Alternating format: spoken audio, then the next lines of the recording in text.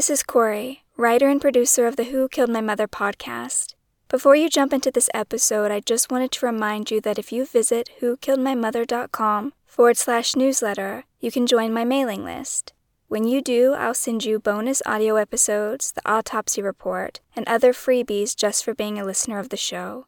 I promise it's really free, and I'll never do anything weird like sell your email for Starbucks points. So check it out if free stuff is your thing.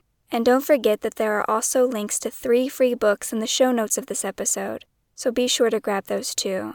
And even if free stuff isn't your thing, I want to thank you so much for listening, and I hope you enjoy the show.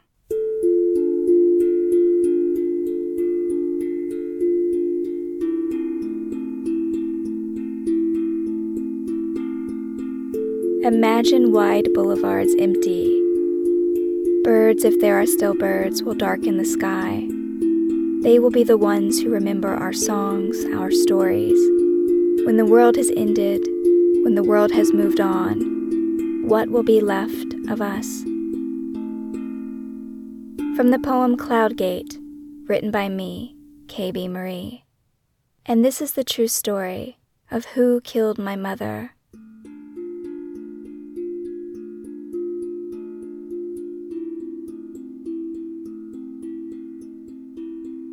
I can't bear to wait anymore. I decide to call Detective Barnes myself and ask for the results of the autopsy. As the phone rings, seemingly for an eternity, my heart starts pounding. My palms are sweating. I want him to answer and tell me it's a mistake. I want him to say that my mother's death was something simple, COVID-19 or a heart attack or anything but a tragic end to my mother's tragic life. Anything but one of these awful scenarios I keep concocting in my dark mind. I'm praying, not for the last time, that my uncle is innocent. Despite the evidence, it isn't like my uncle is incapable of kindness. Sometimes when my mother's delusions were particularly intense, and she would spin lies for hours, he would sit with her, listen to her, show her tremendous patience in the face of her maddening psychosis. Once, when my grandfather wrongfully blamed me for breaking a window in the garage, slapped me hard across my face for asserting that I didn't do it, it was Joe who stopped him. Joe who stopped the second slap from coming down. Joe, whose face had pinched, pained and embarrassed on my behalf, putting himself between me and the hand. And another time when he, my mother and grandmother and I had gotten lost on the back roads of Missouri, and the whole car devolved into the chaos of frustration as the gas tank whittled its way toward empty. He saw that I was upset by the shouting and the arguing and pulled the van over to the side of the road until everyone cooled off. He picked wildflowers with me, putting into my hands a beautiful bouquet of purple blooms. He could be a kind man or a very dangerous man. I just don't know which one was with my mother the night she died. I may never know. The ringing stops. A voice says, "Detective Barnes?" "Hi, it's me, Corey, Letha's daughter. I'm sorry to bother you. I'm sure you're really busy, but I was just hoping maybe you have my mother's autopsy results." "Oh, hi, Corey. Yes, I was just about to call you." I finally have the detective on the phone, and I can barely hear him. Pounding in my ears drowns out his words. My heart is that crazy little drummer kid from all the Christmas songs, a-rup-a-pum-bumming along. "I'm sorry," I tell the detective. "Can you say that again?" "Yes, we didn't find anything." The world stops. What do you mean you didn't find anything?" "There's no damage to the body, ma'am. Well, she has a scratch on her right arm, but it isn't considerable. Maybe he pushed her down or something like that. There's a few bruises, but they're different colors, and it's hard to tell how old bruises are. And there's a place on her scalp that was bleeding underneath, but that could have happened if she'd collapsed. There's not yet anything that points to a clear cause of death." A wave of relief washes through me.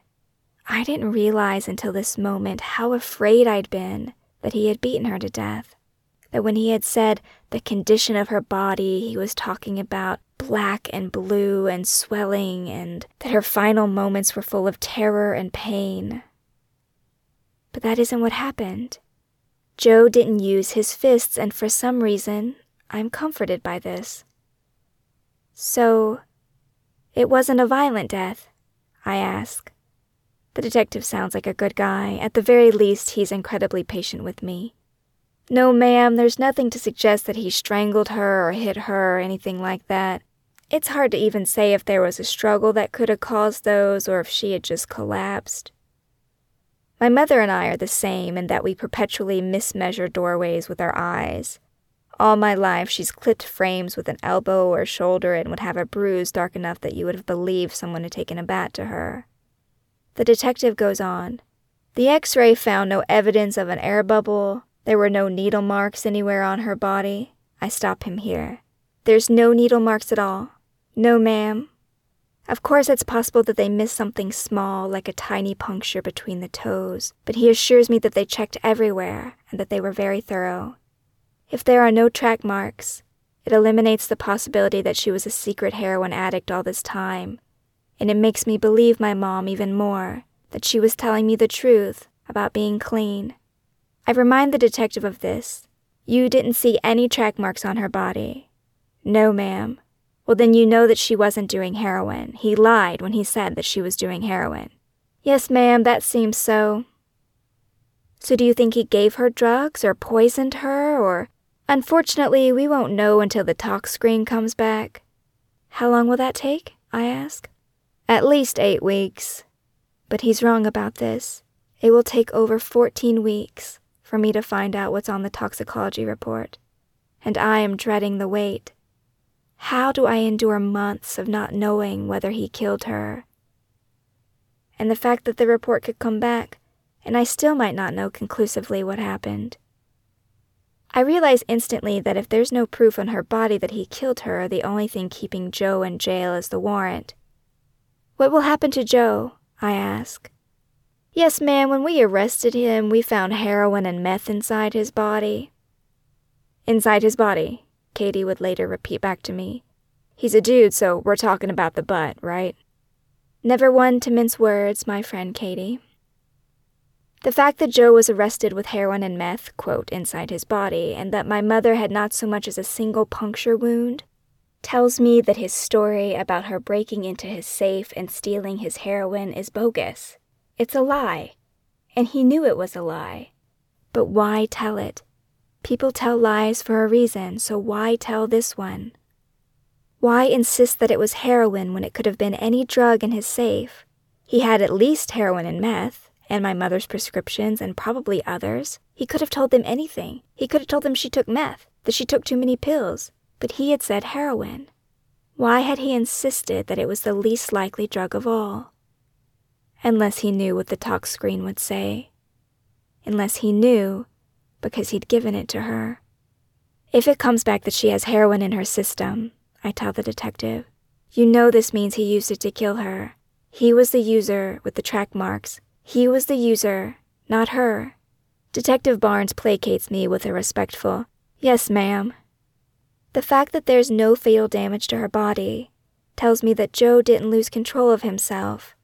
It wasn't like he lost his patience and struck her.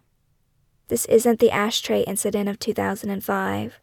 If he killed her, it was a calculated decision, maybe even one he planned in advance. I remind the detective about the insurance policy, tell him again. On the morning he called to tell me she was dead, he asked me if there was an insurance policy on her, and he said that it was $50,000 that you could take out on someone without them even knowing, and I thought this was just such a specific amount of money. Just please make sure that you check on that, okay? Just look and see if there's a policy.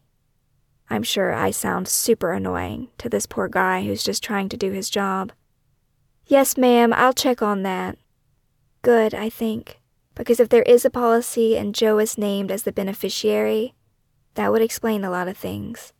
Of course, there might not be a policy, and if there isn't, there's still my grandmother's house.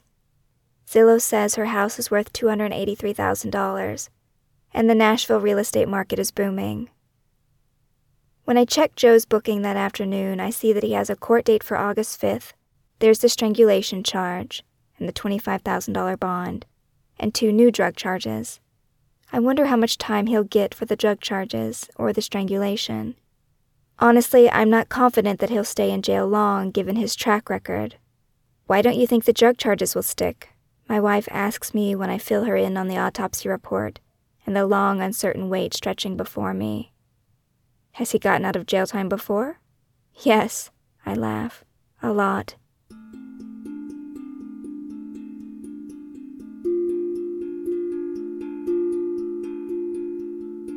When I look more closely at his booking, I see the 3 pending charges, the outstanding strangulation charge and the 2 drug charges.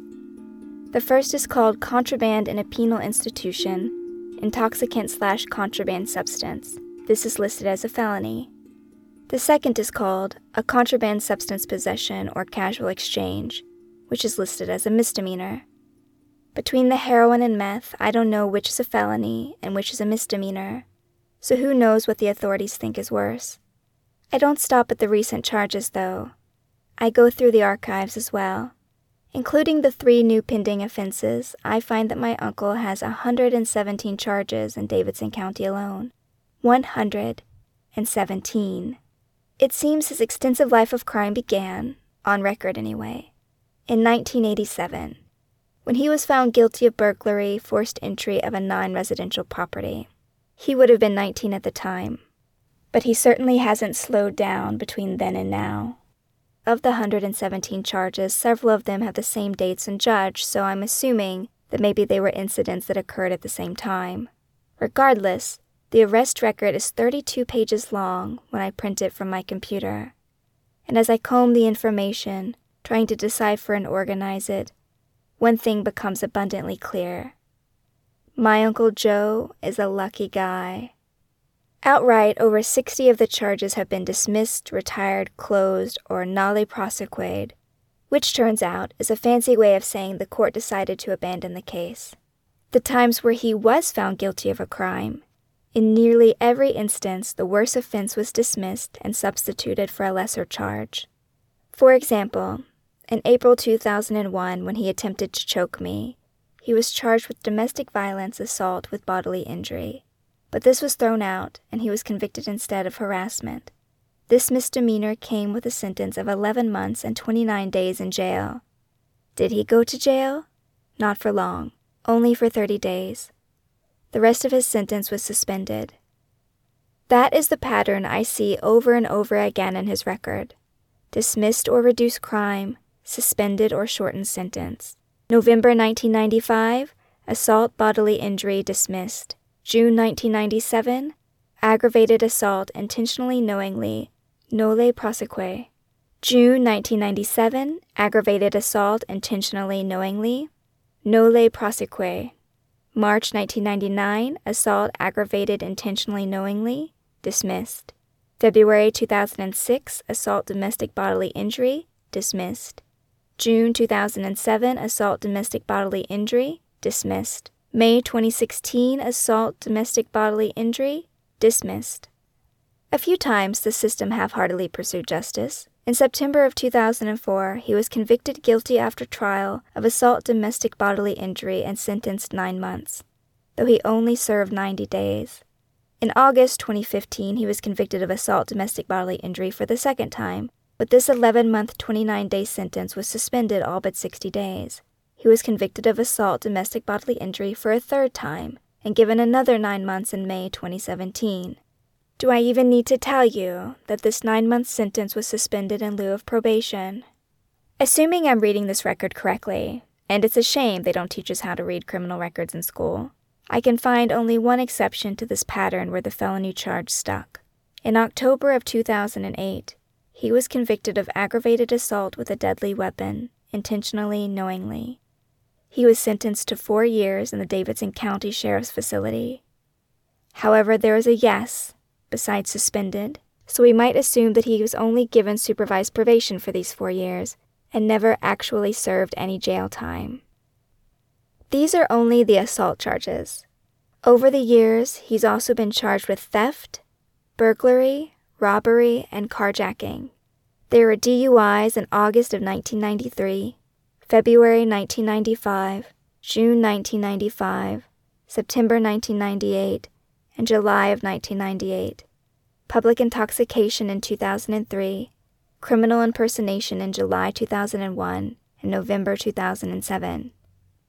He's also been charged with contributing to the delinquency of a minor, child abuse, child endangerment, disturbing the peace, disorderly conduct, stalking, and harassment.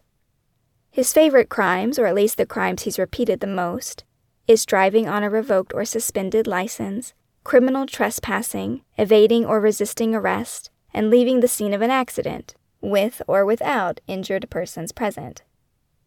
Evading arrest is something I think he's particularly good at.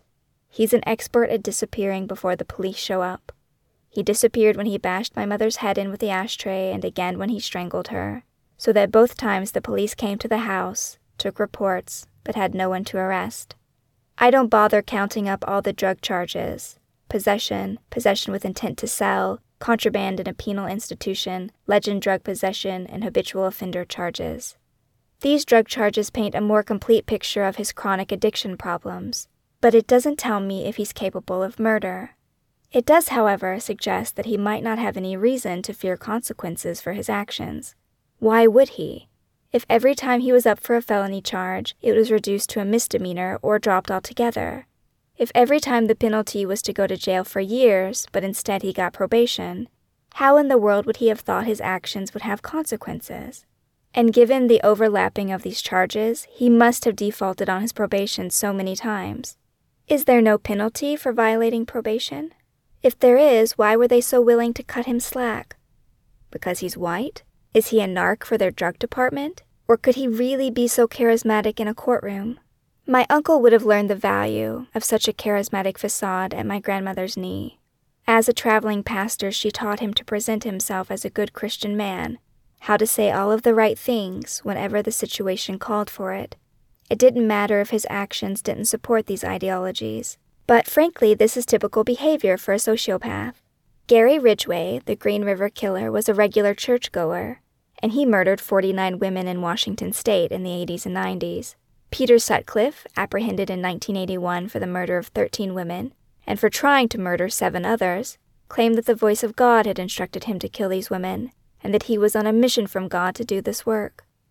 Had my Uncle Joe stood in front of judge after judge and painted himself as a harmless addict with a problem? A misunderstood but ultimately good Christian man? Let's say we overlook the drug charges altogether. Personally, I have issues with the criminalization of drugs anyway. I think it only upholds the school-to-prison pipeline used to incarcerate and enslave Black Americans. And there are good people who suffer from addiction, for reasons I'll outline later. I don't understand why no one took the rest of his history seriously. How in the world can a system expect a man like him to stop putting his hands on people, to stop hurting people, when he receives little to no consequences for repeatedly doing so? Notably, there was no arrest record for the ashtray incident in 2005. I'm sorry, but if a man fractures someone's skull and causes internal brain bleeding so bad that an emergency surgery is needed to keep that blood from flooding the victim's brain and causing death, it merits some serious jail time. But there wasn't even a charge for this assault. I know that the police came to the house to investigate, that an ambulance was called to collect my mother's unconscious body. It wasn't like no one is informed that this happened. So why are there no charges pressed? Why did they leave the burden of defending herself to my mother? My mother, in the hospital, with 60-plus staples in the side of her head. She'd forgotten how to speak, how to walk. How exactly did anyone expect her to press charges? So yes, 117 offenses is a lot. But I know for a fact that these are only the ones that the system caught. Who knows how many others they missed? And let's not forget about the most recent and perhaps most telling act of violence against my mother, the February 2019 strangulation. Why does this event matter? Why does it stand out? A 2008 study published in the Journal of Emergency Medicine says that 43% of women who were murdered by domestic assault and 45% of victims of attempted murder had been strangled by their assailant within the year before. domestic violence strangulation has become such a significant predictor of attempted and successful murder that police departments across the country have begun to take it more seriously, upgrading the charge of strangulation to a felony. According to the Training Institute of Strangulation Prevention, even non-deadly strangulation shows that the assailant isn't against the idea of killing their victim.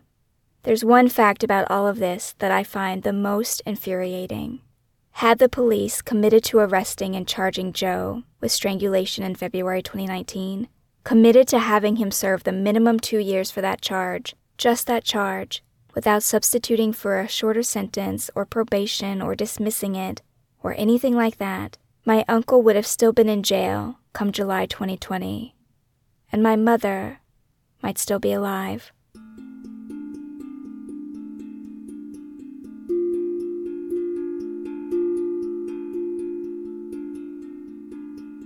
Of course, I blame myself too. I tell myself I'm as responsible for her death as anyone. There were things that I could have done and didn't. There's the most obvious.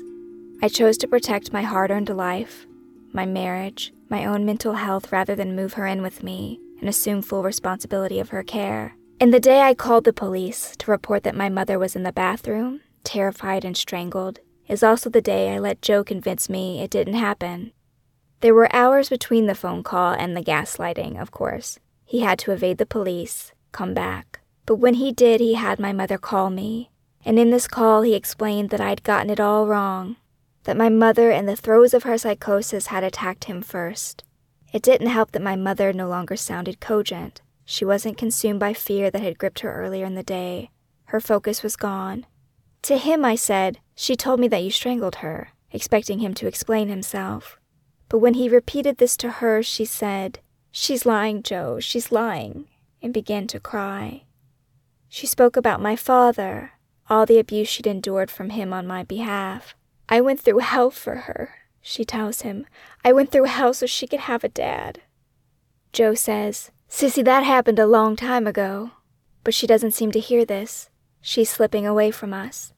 And into the silence, Joe says, "She isn't well, Corey. Surely you can hear that." He says, "Don't call the police no more. We handle our business in this family."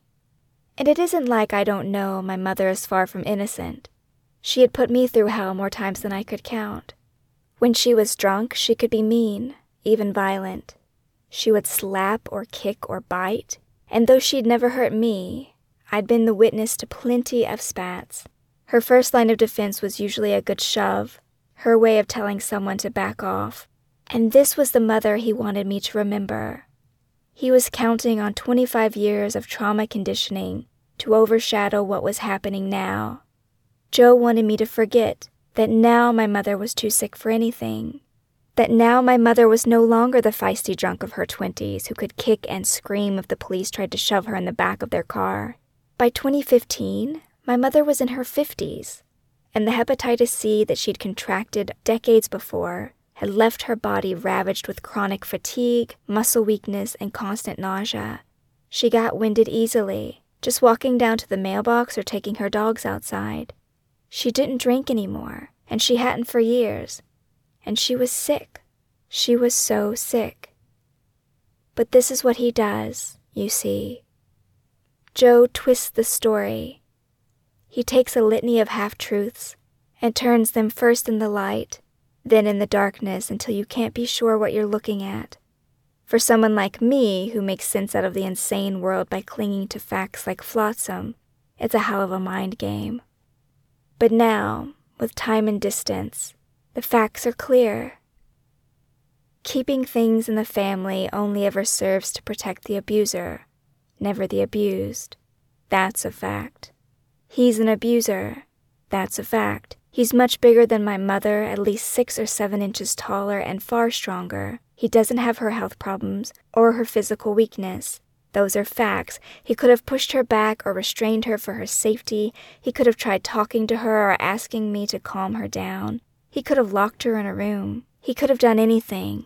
No matter how angry she might have made him, he could have tried a dozen different things in that moment to stop her from hitting him or hurting herself. I know because I've been him. I've had to make these choices. And yes, my mother could be as feisty as a banshee from hell, but I've never had to put my hands on her even when she was at her strongest. And if I could manage to control her at half of his size, then so could he. But he didn't. He strangled her. Intense and sustained compression of her throat until she had dark, visible bruising. The police saw this. They recorded it down. They had enough evidence to issue the warrant for his arrest. These are the facts. And I shouldn't have let him convince me otherwise.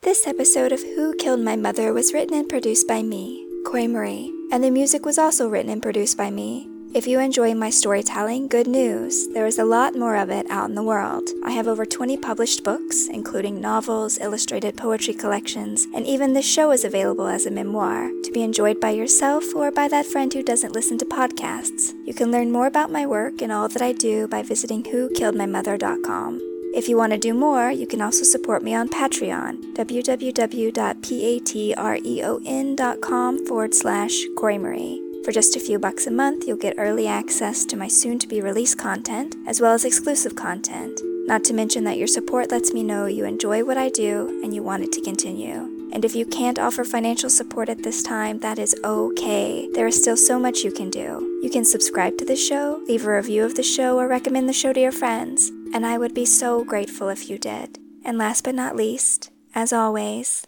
thank you for listening.